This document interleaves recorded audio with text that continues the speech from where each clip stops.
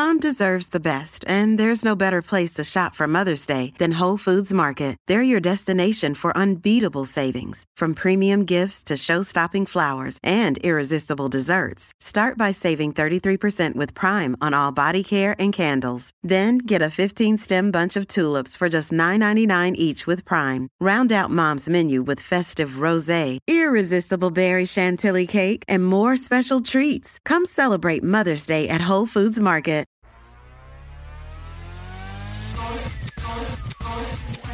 Golic and Smetty here.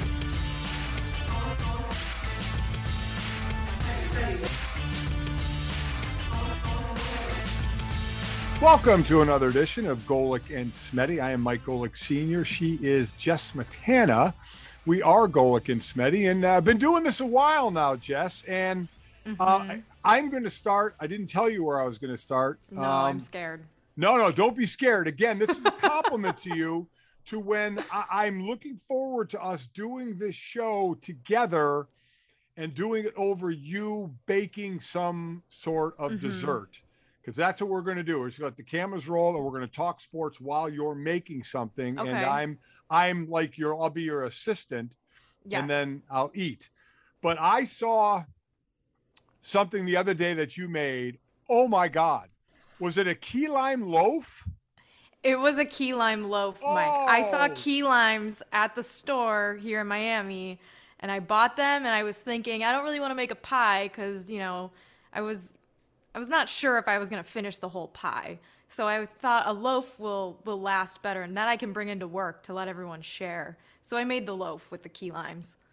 I'm not going to lie. No, I love key lime pie. Like when I'm eating at like Southern food and stuff, especially like in Nashville or something, I'll get, I'll get that hot chicken sandwich or something. And then for dessert, they have the key lime pie or the banana pudding with the vanilla wafers in there. So good. Oh my God. So I'm a sucker for both of those. So I love both of those, but I've really gotten into the key lime pie.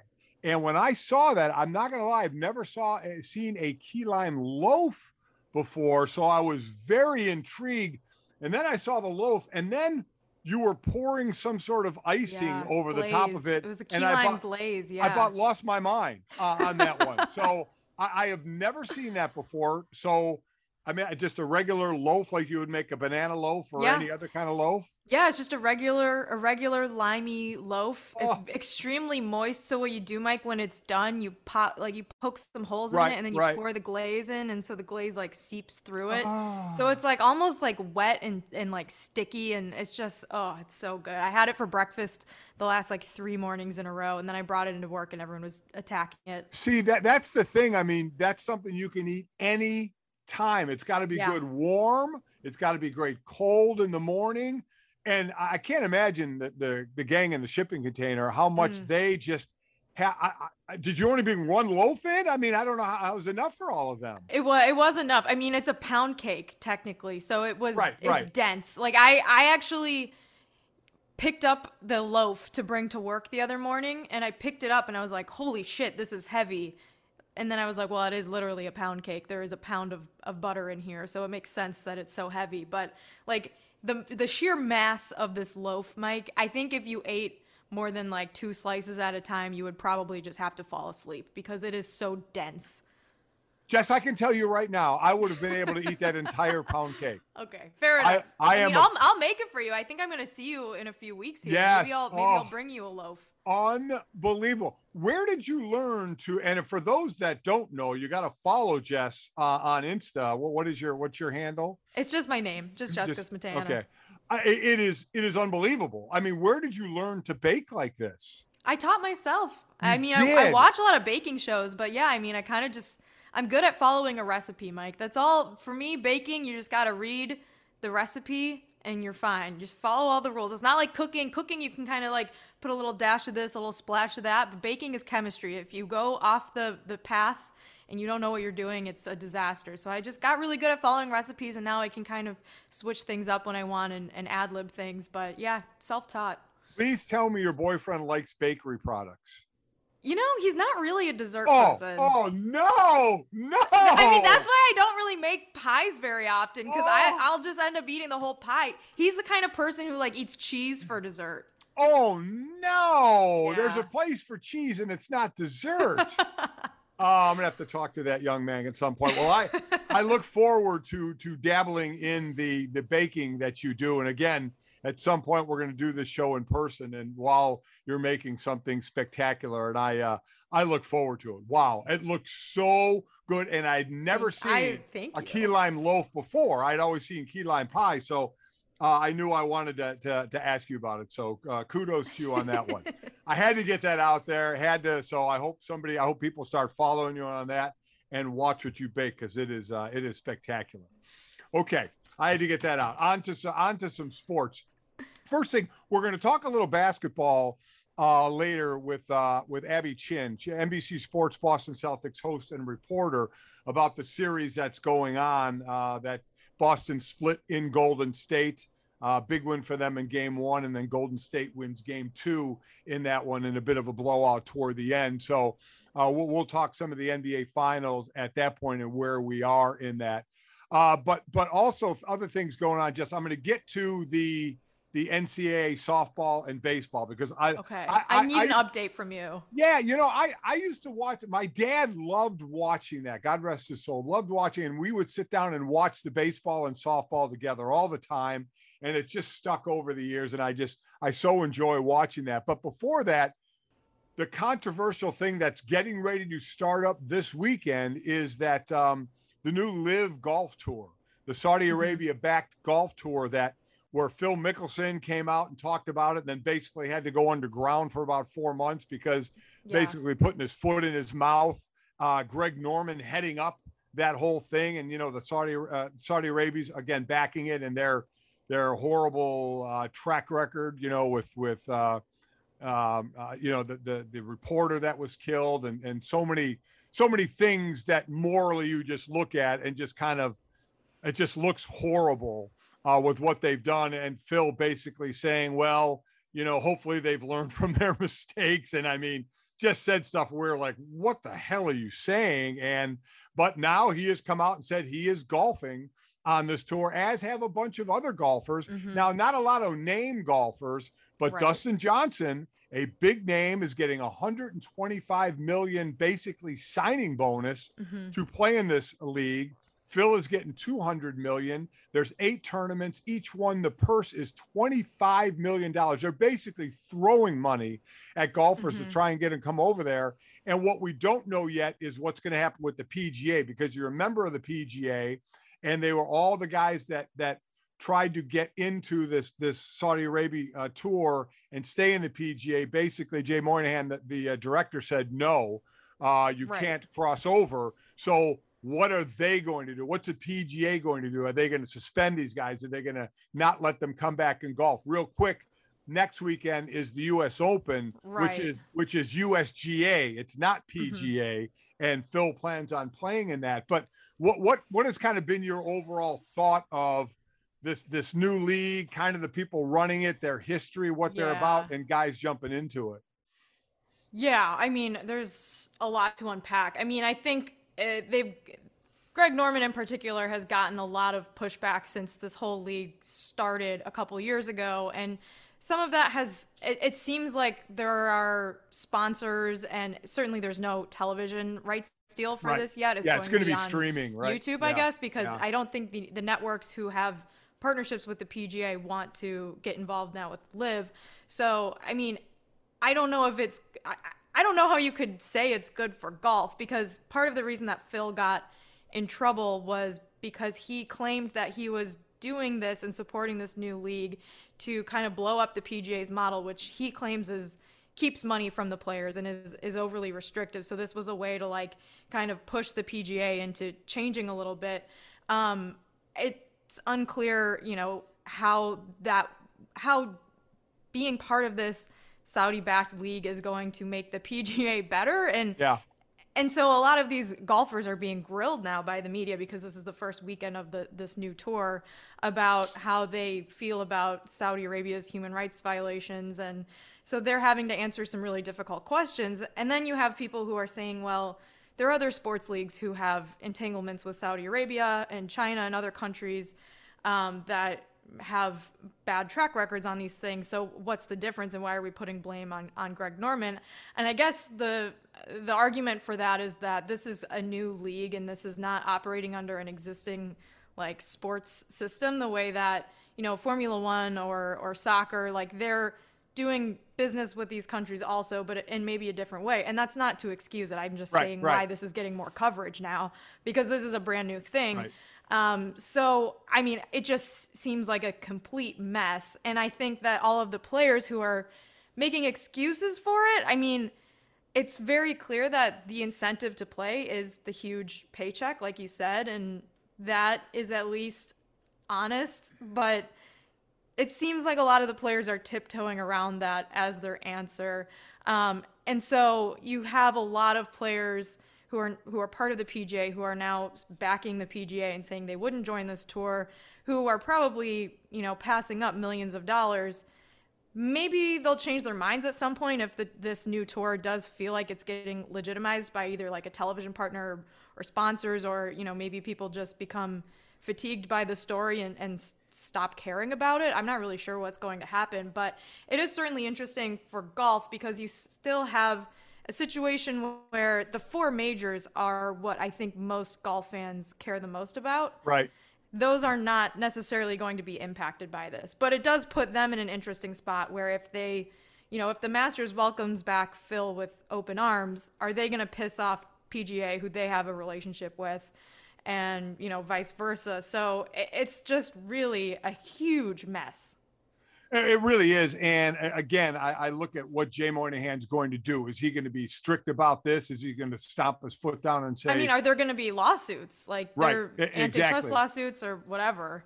But I'm with you. You know, like you said, there is a lot to unpack because there are other entities that people are involved with that don't have the greatest track record, and we don't say anything about it, you know, or some do and some don't. Everybody came down hard. And I think on this, because I agree with you, because it's something new and it's really kind of fresh with the human rights violations, and certainly from the reporter that was killed, you know, just like, wait, what are you doing jumping into bed with these people? And some of these golfers, I'm sure, are like, listen, I'm not going to solve any of this. It's a league. It's a way, you know, to make money. Yeah, to monetize their careers while some of them are past their prime now, like Sergio Garcia, Phil even is probably, you know, not going to win any more tournaments. He's in his like late 50s, early 60s, I think. I mean, at this point, I wish people would just tell the truth and say, I'm doing it for the money. You know, you hear all these now again, I don't want to, I guess, well, that's exactly what I'm doing. You heard Kevin Na come out and say, you know, that we should be able to play where we want. There's a free agent, this and that. You're playing for the money. I mean, Kevin Na made about $38 million in his career in earnings. Good amount, you know, over a stretch of time. And he has a chance to make a ton more. Phil, I mean, talked about, I can spend more time with Amy, his wife. And don't get me wrong, I love when you can spend more time with your family, but he can spend as much time with her as he wants now. Right. I mean, this isn't going to impact the amount of time. He can choose to not play tournaments on the PGA Tour and spend time with her if he wants. So I just wish you would say, you know what, man, what a bag. I couldn't turn down this bag of money, but nobody wants to say that when everybody knows that's what it's about. So it will be interesting. Again, there's only 8 tournaments in this. And listen, I'm not going to sit here and begrudge anybody to go and doing it. If they want to go do it for the money, whatever their reason they say, but I know a lot of it, at least in my opinion, a lot of it is for the money. You go ahead and do it. Everybody has to follow their own moral compass. And I've seen many people talk about this, say, hey, they can't worry about what the Saudi Arabians do, you know, and what their history is. They're going to play golf, and they have a chance to play golf and make a lot of money. That's what they want to do. They have every right to do it. And they do. And others say, oh my God, you know, how can they do that knowing the human rights violations that are going on there, that they would do that? And you can have that opinion as well. But every player has every right to make the decision they want. And then I guess my point is now, what are going to be the ramifications? What's going to happen, from the PGA Tour? If you're a member, what are they going to come down and do? Are they going to suspend you? Are they going to boot you? And then to your point, are there going to be lawsuits because of it? And it's all starting this weekend with the first LIV tournament in London, again, where the purses are huge and they only play 54 holes. Mm-hmm. They play Thursday, Friday, Saturday. And I think the winner gets $4 million, and then it breaks. Everybody gets some money. Right. Everyone gets a lot of money. Right. I guess, Mike, to your point, I think I think a lot of people would like to see professional athletes make ethical decisions that they agree with, even though they, passing up X millions of dollars is a difficult decision to make. So I think of course you can do whatever you want if you're a professional athlete, but there are going to be consequences, and some of the consequences may be that fans now view you as lacking in credibility or any sort of ethical guide or compass. So it is just a complete mess. I do not know how the PGA Tour will respond now. I don't know if they were expecting DJ to join. I think that might have been a blow. Agreed. But aside from DJ and Phil, there's not really that many golfers who are joining the new tour that I think people tune into to watch on a regular PGA weekend. And again, I think fans generally care the most about the 4 major tournaments anyways. Yeah, I would definitely agree with that. And, it's interesting. Everybody listening out there, it's kind of up to what would your moral compass say? A lot of people say, don't you have enough money? Like DJ and Phil, have a ton of money, but that's not for us to say, that you can't try and get more. You have every right to try and get more. I completely understand that. And then there are plenty of guys who, as you mentioned, you've never heard of that are going into this, who have barely made any money and are saying, you know what, I'm going to try and take care of my family. So it's interesting out there of what you, the listener who are listening or watching this now, listening or watching on YouTube, what would you do if you were making decent money and you got offered, a golden bag of money? I'm looking at some of the names. There's some recognizable: Kevin Na, Sergio Garcia. I think the average ranking in the world standings was 120th or something like that. Yeah. I don't know. I'm not a statistician, but no. It's not. There's not a ton of people near the top. There's a lot of people near the middle of the rankings or the bottom of the rankings. Yeah, Dustin is 13, Louis Oosthuizen is 20, Kevin Na is 33, Sergio 54. You have Lee Westwood 74, Ian Poulter. These are at least names I know that are out there. And then you start getting into names I haven't even heard of, into the hundreds, as you said, a number of players. So, one guy here, James Piot, I don't know if I'm pronouncing this right. He's ranked 1,731st, so. Is he French? Probably. So. It's probably P.O. Brooks Koepka's, probably is. Brooks Koepka's brother, Chase, is in this league. Oh, no, he's from Ohio. Oh, he is? Oh, good job. Maybe he's still French. So we'll see, but it is a question. Everybody out there, if you give your opinion, would you do it? For that large bag of money with everything that may come along with it. And who knows, in a year or two of this, people may not even care anymore of who's backing it or why they're backing it. And let's see if it turns into anything. I don't know if it will. I have no idea, but certainly, I'll say this, Jess, for Phil going underground the way he did, losing his sponsors the way he did, and he did an interview with SI.com and basically didn't talk about the sponsors. He said that'll all at some point take care of itself. He was really vague on that.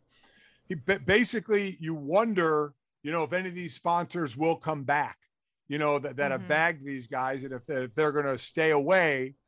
Because listen, sponsors sponsor these golfers for a reason, so that millions of people buy what these golfers are sponsoring. And all of a sudden, if everybody's mad at these golfers, they're not going to buy their stuff. Right. So, and some of these sponsors might have a relationship with the PGA as well. Right, RBC, which dropped Dustin Johnson after he announced he was joining this tour, and they back the Heritage Open in Hilton Head and I believe the Canadian Open. Which is also this weekend, the same weekend as the first LIV event. This was DJ's title event for his sponsor. So yeah, I mean, there's a lot of money tangled up in it. I mean, money is generally the motivation between most things that move and shake in the sports world. So I don't know. It will be interesting to see how it unfolds. But I guess people who were surprised that Phil came out of hiding to kind of join it and thought, oh, well, maybe he realized after DJ joined that like it wouldn't be that big of a hit to his reputation after all. I think he was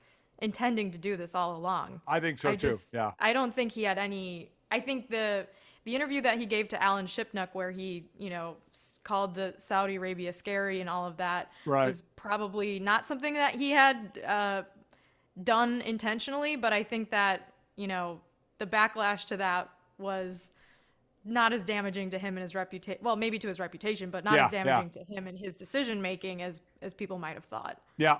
So that tees off this weekend. Again, they announced the announcing crew, and I never heard of anybody of them.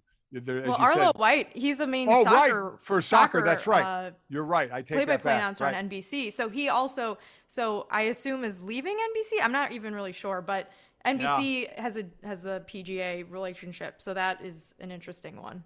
That will be, and as you mentioned, not on TV, so it'll be on YouTube or streaming wherever it's going to be. But yeah, not on TV at this point. So we'll see if it grabs some traction or what kind of news that it could get. But that's been kind of big news out there.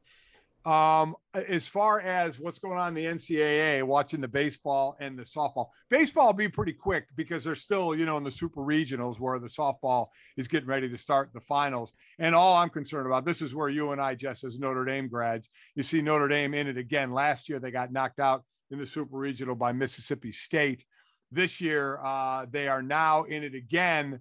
Unfortunately, and I think it starts Friday, they play the top team in the country in Tennessee. Yep. In best 2 out of 3. So they have their work. I guess we'll say they have their work cut out for them. Mike, I turned on the Notre Dame baseball game on Saturday night, and they had a lead. I think they hit 2 home runs early on. They were leading Georgia State or Georgia Southern, and then Georgia Southern took the lead back, I think maybe in the 4th or 5th inning, and I was like, you know what? Notre Dame football causes me enough stress in my life. I don't need to do – I mean, between – the basketball teams and the football team, and the hockey team, I can't add baseball to this. I have to turn this off. And then they ended up winning the game. So I could have kept it on, but it's too stressful for me, Mike. I'm already too invested in the other Notre Dame sports teams to watch the baseball this year. Well, luckily they got through. So again, they start on Friday, best 2 out of 3 series to try and move on. Like I said, last year knocked out by Mississippi State. We'll see what they can do with the number 1 team in the country in Tennessee. As far as the women's side, I've been watching it, and I watched the elimination the other day of Oklahoma and UCLA. And it was interesting, UCLA needed a win to force an elimination game, a final game in there. And they got it thanks to, how about this, Tom Brady's niece. No way. Maya Brady plays for UCLA. And the game, they surprisingly beat Oklahoma 7-3. Maya Brady had 2 home runs. There were, obviously in the telecast, they're showing the tweets from Tom and pictures of Tom and her together. And in the match, when it was Tom and Aaron Rodgers against Josh Allen and Mahomes, Tom was talking about that coming up. And come on, Tom Brady needs to stop making everything about himself. Am I right? Get out of here. He was very complimentary. I saw he was at the Suns, the Connecticut Sun Vegas Aces game last weekend, Mike, and I was like, what is Tom Brady doing here? Well, he was in. I appreciate his support of women's sports. Well, but. I think he was in Vegas because that's where the match was. That makes sense. So they played there, but he said he was going to watch. And yeah, his niece did a great job. 2 home runs. Again, UCLA beat Oklahoma 7-3. So they went into the elimination game, and Oklahoma did what they do best. They shut out UCLA 15-0. They run ruled them. I think that was their 40th time this year, Jess. They've run ruled a team in 5 innings, which is unbelievable. They have they're incredibly dominant. They have the greatest home run hitter of all time in Jocelyn Alo. She has 120 home runs. It's absurd this pitcher, Hope Trotwine, I think that's her name, a transfer from North Texas, who has an absurd ERA. They are so dominant, and now they're playing Texas in the finals. That'll be starting. We're taping this on a Tuesday. I think they start that on a Wednesday.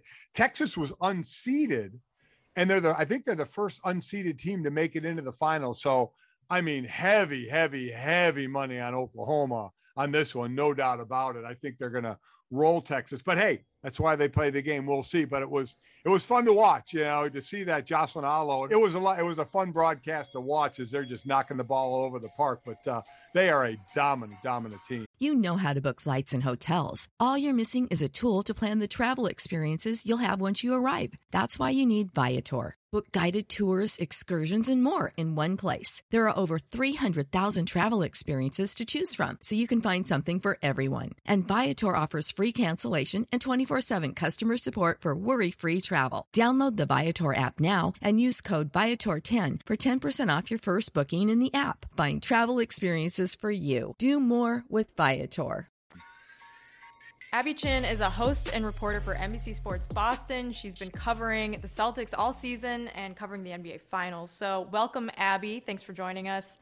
Tell us how everyone around the Celtics is feeling after Sunday night.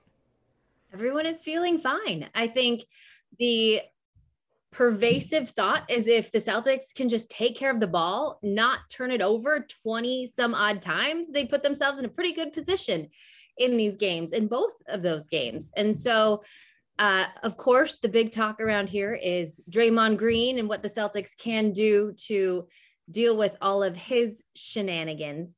But the Celtics as a group really have confidence in what they are able to do as a team and know that if they can just take care of the ball a little better, play a little better, follow the game plan, they would be in good position.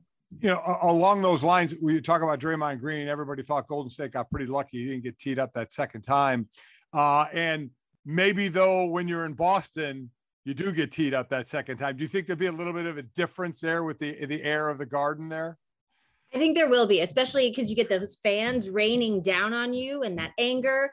I mean, I was pretty impressed with the Garden crowd. They have been phenomenal always in the postseason, but particularly it has been from the jump in these playoffs. When Kyrie Irving, the first time he came in with the Nets and that game one, and it was from the moment he ran out of the tunnel to every time he touched the ball, the Garden crowd let him hear it and let them know that they are not a fan of his. And so they have been on it all season. So yes, I am sure they will be aware of that.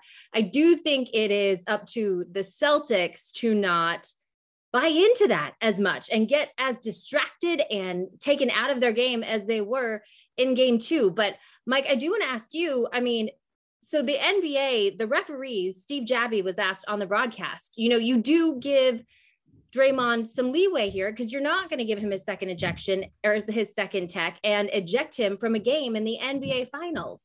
That kind of inconsistency just does not seem right to me. Well, they don't. You're right. Listen, the only thing, I don't care what sport it is, as a former athlete, is you wanted consistency. Yeah.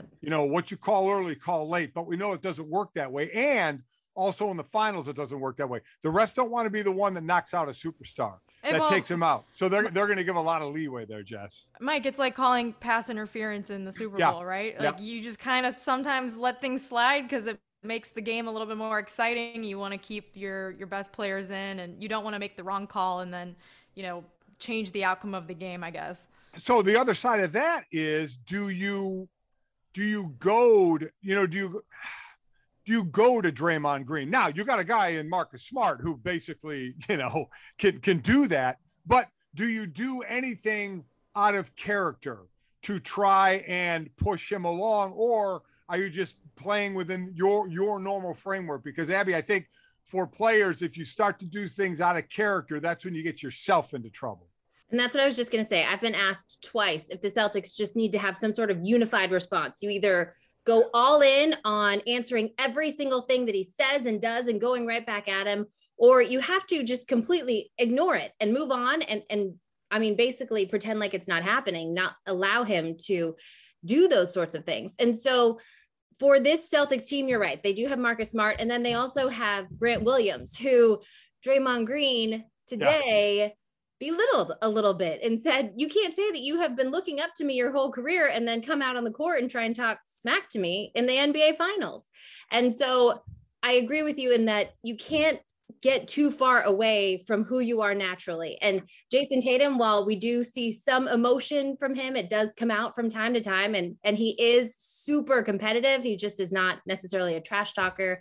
Jaylen Brown isn't either. For those guys, that is not natural for them. And so I would say that you cannot just start going tit for tat because it's not natural to them. And so they do need to focus on, and it's something that Ime Udoka has preached from the beginning, and that is breaking them of their bad habits. Jason Tatum, we know, has such a propensity to get wrapped up into the officiating and to argue so many calls. And so if they can just get in that mindset where none of it matters, you just move on to the next play, that San Antonio Spurs mindset, we saw it from the Bucks too, I think they'll put themselves in a better place.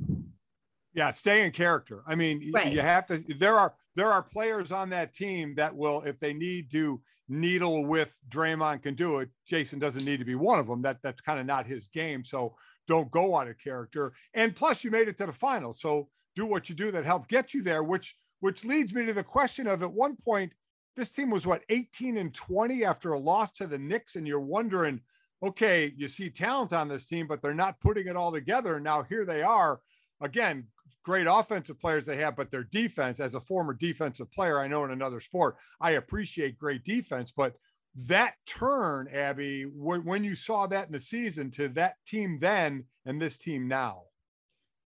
Well, I will say, you guys, it was bad early on. It was November when Marcus Smart sat in that post-game press conference and called out Jason Tatum and Jaylen Brown and told them that they need to pass more in a game where he had 0 assists. And it was something that most of us who have been covering the Celtics for such a long time, we're so used to Brad Stevens, and he would never call a player out by name in a public setting. Never. In his 8 years as head coach, he never called just one, used a specific name. And so it was shocking for all of us to hear that. And then the very next game, the Celtics are in Orlando, and the mid-game, there's a report from Woj that drops that they had to have a players only meeting in Orlando. And I had spoken to Grant Williams that morning, and he just said everything that we had was handled internally. And so the fact that then became public really made me very concerned about this group. But ultimately what it did, and Jackie Mack had a great report about Ime Udoka and his first year as head coach and the meeting that he had with Marcus after that. And he told him, this is your mess. You've got to fix it. But what it did was opened up the ability for these guys to have very open conversations with each other and hold each other accountable. And Ime said he's held those meetings once a month throughout the season, and it has made a world of difference because, like you said, they had all of this offensive talent, but putting it together as a team, playing unselfishly, but then also really buying in on the defensive end is where they have made that turn. And in Ime Udoka's system, it is just, they have the ability to switch 1 through 5, which is so rare in the NBA. And there's not a weak link in there. And so their ability to smother teams is something that I haven't seen before. And so it really, I don't know when I started buying in. I think it was, they won a bunch of games in January, but it was against some subpar competition. But there was a West Coast trip late in the season, and Ime challenged these guys. They went 1 for 4 on their first West Coast trip, and it was ugly and lost in bad games to the Clippers without Paul George and Kawhi Leonard. Brandon Boston just went nuts on them. And so the second West Coast trip where they really showed they beat the Warriors on that trip, to me, made it feel like it was real. And then the fact that they have shown so much resiliency throughout this playoff run, I really am just not going to doubt these guys until I'm proven wrong. So you give most of the credit then to Ime Udoka for the turnaround, and for specifically after game 2 of the finals, you said you don't think that the Celtics team's concerned, and is that maybe a sense of cool and calmness that he's then passing down through the team? I do. I give a lot of credit. we have to give credit to Jason Tatum, who has clearly taken his game to another level. And I also want to shout out Al Horford, who at 36 years young is playing as well as he is and carrying this team for long stretches. But also, you know, just that core group of Jalen and Marcus, and then being able to put those egos aside and really come together. But yeah, it was Ime. I mean, I don't want to disparage Brad in any way, but it was clear that they needed a new voice, a different voice, and a different way of motivating them. And what Ime has done has really, has clearly made a huge difference in this group, the way that the confidence that they exude. They were always confident, but Ime just gives them a certain level of swagger and challenges, isn't afraid to call them out, challenges them in ways that he knows that he can, and really has a strong grasp of the group. I think to me, the most telling was at the end of the season when the Celtics could have rested some guys. They chose, not that they had that much of a choice because the Bucks played earlier in the day. And so you knew that they were going to lose that final game of the season and fall into that position. But Ime flipped that on its head and just said, no, we own this. We are not afraid of anyone. That is how we are going to look at this. And that's how we should look at it. That's who we are. And so, yeah, I do give Ime Udoka a lot of credit in this, and just the way he has found to reach these guys and to motivate them. So let's go back a moment to Al Horford, because what a great story. It's always great when you see a veteran get in a position to grab a ring, but he's one who is so productive in doing it. It's like, you know, he's gone back 10 years in age. So just give us a little bit on him and his personality, being around him and just enjoying this moment like he is. I will tell you, so for game 7 in Miami, I was in the corner getting ready to walk on the court, and I knew we were going to talk to Al Horford after that, a guy who has won back-to-back championships in college, and this is his 15th year in the league, but has played the most amount of games to never reach an NBA Finals. And so you know how badly he wants this. And so I'm standing in the corner in Miami, and Jimmy Butler launches that 3, and I was sure it was going in. I had a terrible angle, but I was just like, oh my gosh, for them to lose it in this way. I just felt like I got punched in the gut, and then it didn't go in and they won. And then Al Horford runs over and collapses on the ground in front of me. And so it was everything in me to not start crying from that, just to know the emotions that he was going through. But, it has been truly remarkable. You have to give a ton of credit, and he will be the first to do it, to that Oklahoma City Thunder training staff and medical staff. And the fact that he basically got 6 months off to repair his body and get him ready for a run like this, to be able to do these things at 36 years old. But he said he also used that time to study the game, see how it's changed, see where he fits. And so it is remarkable what he's doing at this age. But then when you think about just how much it means to him and how badly he wants it, whenever you see him raise his level, you know why, and you know what it means to him. He's the reason that non-Boston people maybe can tolerate Boston winning another championship, right? Because it's like, you don't want Boston to win another championship, but if Al Horford won one, like, I guess that's pretty neat. Oh, that sounds good. Yes. You're saying people aren't huge fans of Marcus Smart, or? No, just Boston. I mean, they're young. Like, they have their whole careers ahead of them. Like, Al Horford feels like he's been in the league a while. He deserves one. I agree. As far as now the series shifting to Boston, it's a team. And I remember having to answer this, you know, from the NFL side, when you would lose more than a few games at home. Why are you losing at home? Why? And I never really had a great answer for that. So it's not like I'm expecting these guys to give a great answer for it, but I believe they have lost, I think, 4 at home during these playoffs. And I would imagine that got to have them scratching their heads a little bit about that. And you're right, Mike, we ask them all the time, like, what is going on? What happens? What's the difference? And you mentioned being at home, they're 8-2 on the road. If they had gotten that win in game 2, they would be the winningest NBA playoff team in history. So I'll go back to Ime. He has instilled a road warrior mentality in this group from the beginning. And then I will just say they just, and I don't know if you can chalk it up purely to maturity, but they do have a problem in dealing with success and winning. And after game 5 of the Eastern Conference Finals, and everyone was basically anointing them to the NBA Finals and saying that this series was over after that, Ime tried to tell them, and they were trying to tell themselves, they're like, we need to play game 6 as if we just lost. Our backs are against the wall. We've got to fight and claw to get out of this. And then they just couldn't do it. And so, we ask them all the time. They say, if we knew, it wouldn't happen. Yeah. And so I don't think anyone actually has an answer for that, but it is something that is the only reason I think that there are still questions about their championship medal out there. Those championship, that DNA, that is something that you go into a game 6 and you close them out with. And that's something that maybe the Warriors, we know, already have, but this group with the Celtics are still learning to do. As far as the I guess the other part of the game, the game for the fans and the game, the media, what you're doing. Talk about your guys. You guys are kind of out there with your social media, and I mean, and listen, it's kind of the way to be now to grab people's attention. So can you jump into that a little bit on your guys' thought process behind how you shoot it all out there? You're talking about my social media or the Celtics? The Celtics, yeah. Like with like the post game graphics, and kind of the weird fonts and stuff. Oh, like yes. that. Okay. Yeah. NBC Sports Boston. I get what you're saying. Yes.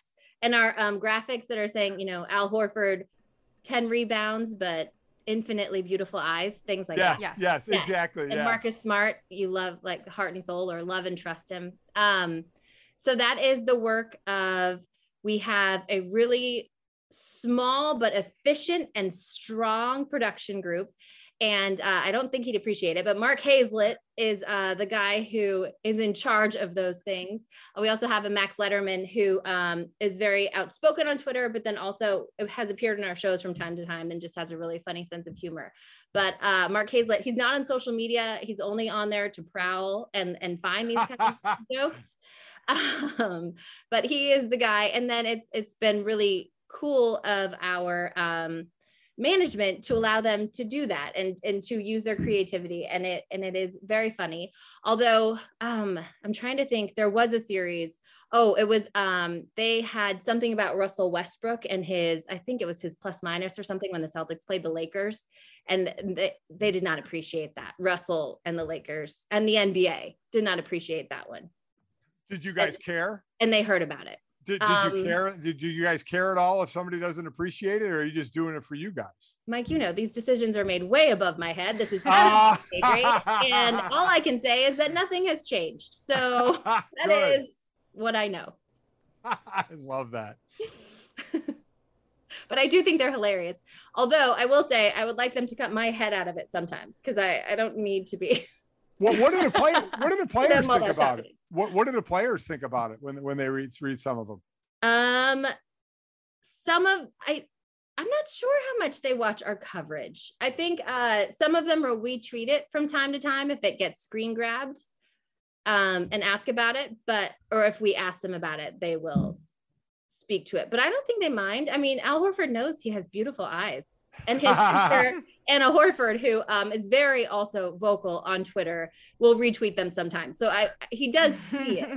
But and we are the Celtics broadcasting network, home of the Celtics. We're not going to say anything disparaging about our guys. So exactly, but I would just think back as a player, I would wonder what are they going to say about me?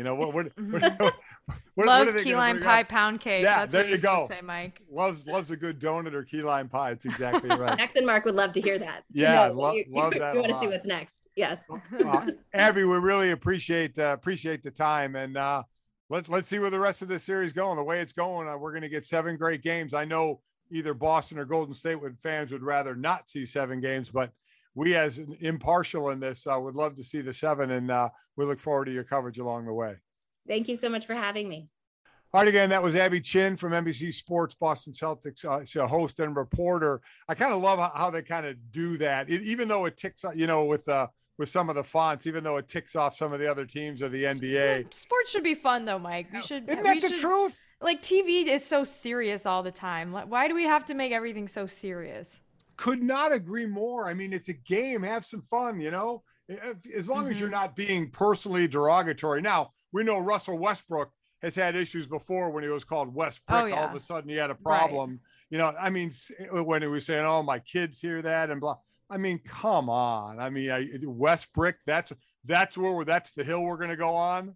That fans people, are being mean. more than anything, sports fans will take things way too far when it comes to antagonizing athletes. They will, but saying Westbrook, I mean, listen, you can't be any more tame than Westbrook. I've heard of a lot of worse things. Your last name is Golick. I can't imagine that. Exactly. You never got made fun of for that. Imagine some of the things that are said. I mean, man, you just got to laugh stuff off. But hey, what are you going to do? I think a guy that might be laughing all the way to the bank, and I think too, Jess, laughing maybe at what was surrounding this story was, we got to talk a little NFL. Really, the news is Aaron Donald signing that extension through 24 for another $95 million. I mean, and listen, you pay a man what he's worth. He's been the best defensive player in the game for a number of years right now. Don't even bat an eye at that. But the thing, and I know you and I were chatting about off air, Jess, was the ridiculous notion that he was actually going to retire. I mean, and the people that were buying into that just really kind of makes me chuckle. Well, I mean, he took a leaf out of Sean McVay's book too, right? Because didn't Sean McVay have a similar retire? I don't know how long I want to coach football thing. And then it's like, do you have a contract that's expiring? Because you're like 30. Like, you're probably going to keep coaching for a while. But Mike, if you ever threaten to retire from DraftKings, we're all going to see right through it now. It's just taking a leaf out of Aaron Donald's book. Oh, I'm just more money. Yeah, I'm just going to say, hey, I want more money or I'm going away. I mean, that's pretty much it. I mean, because that started, I know, right, because I covered the Super Bowl this year. And that started, I think, with Rodney Harrison's report that, if they won, he would think about, talk about retiring. And I was just like, I just don't buy it. Now, we are seeing some guys retire earlier, 7, 8 years in the league, they want to get out somewhat healthy and such. But when a man is on the precipice of making that much money, that's really not the time I think someone's going to walk away from the game, whether it's a coach who just became a Super Bowl winning coach or the best defensive player in the game and a walk-in Hall of Famer, one of the greatest all time. I mean, to not be able to see through the crystal clear glass of, boy, I'm in line for a hell of a lot of money and I'm going to take my swing at it. Yeah, well, I'm very happy for Aaron Donald. He was one of the first NFL players I ever interviewed as like a professional, and he's just like, by all accounts, a great guy. So happy for him and excited to watch him keep playing. I mean, if he retired, it would be just so boring, right? Like, I'd much rather see him keep playing. He's so much fun to play, and I always like the stories like Mike tells, my son Mike, when Mike was playing at Notre Dame, Aaron Donald was at Pitt, and they played against Oh, I was there. I was at one of those games. And Mike says all he tries to do, obviously he says, you try and do your best, keep your head above water. He goes, but when it comes to draft day, I don't want to be on another guy's highlight reel. I don't. Right. When Aaron Donald gets picked, I don't want one of his highlights to be him beating me. Yes. And he goes, I was happy. I felt good that I wasn't on that reel. So that's how Mike rates his play against some of those top players, because he's played against more than a few of them. And fortunate for him, he hasn't made the highlight reel against him on draft day. So everybody has their little goals in life, and I know that's been Gojo's for a bit. That's a good goal. All right, so Jess, you keep making the baked goods. We're going to talk about in a couple of weeks. I have the Golick Family Foundation. We have a golf tournament here at Notre Dame that you're going to be playing in. So we'll be together for that one. We'll chat about that a little bit more. But I look forward to seeing you, because then I know I'm that much closer to eating some baked goods from you. Now I'm going to have to plan on making some cookies or something. That is a given.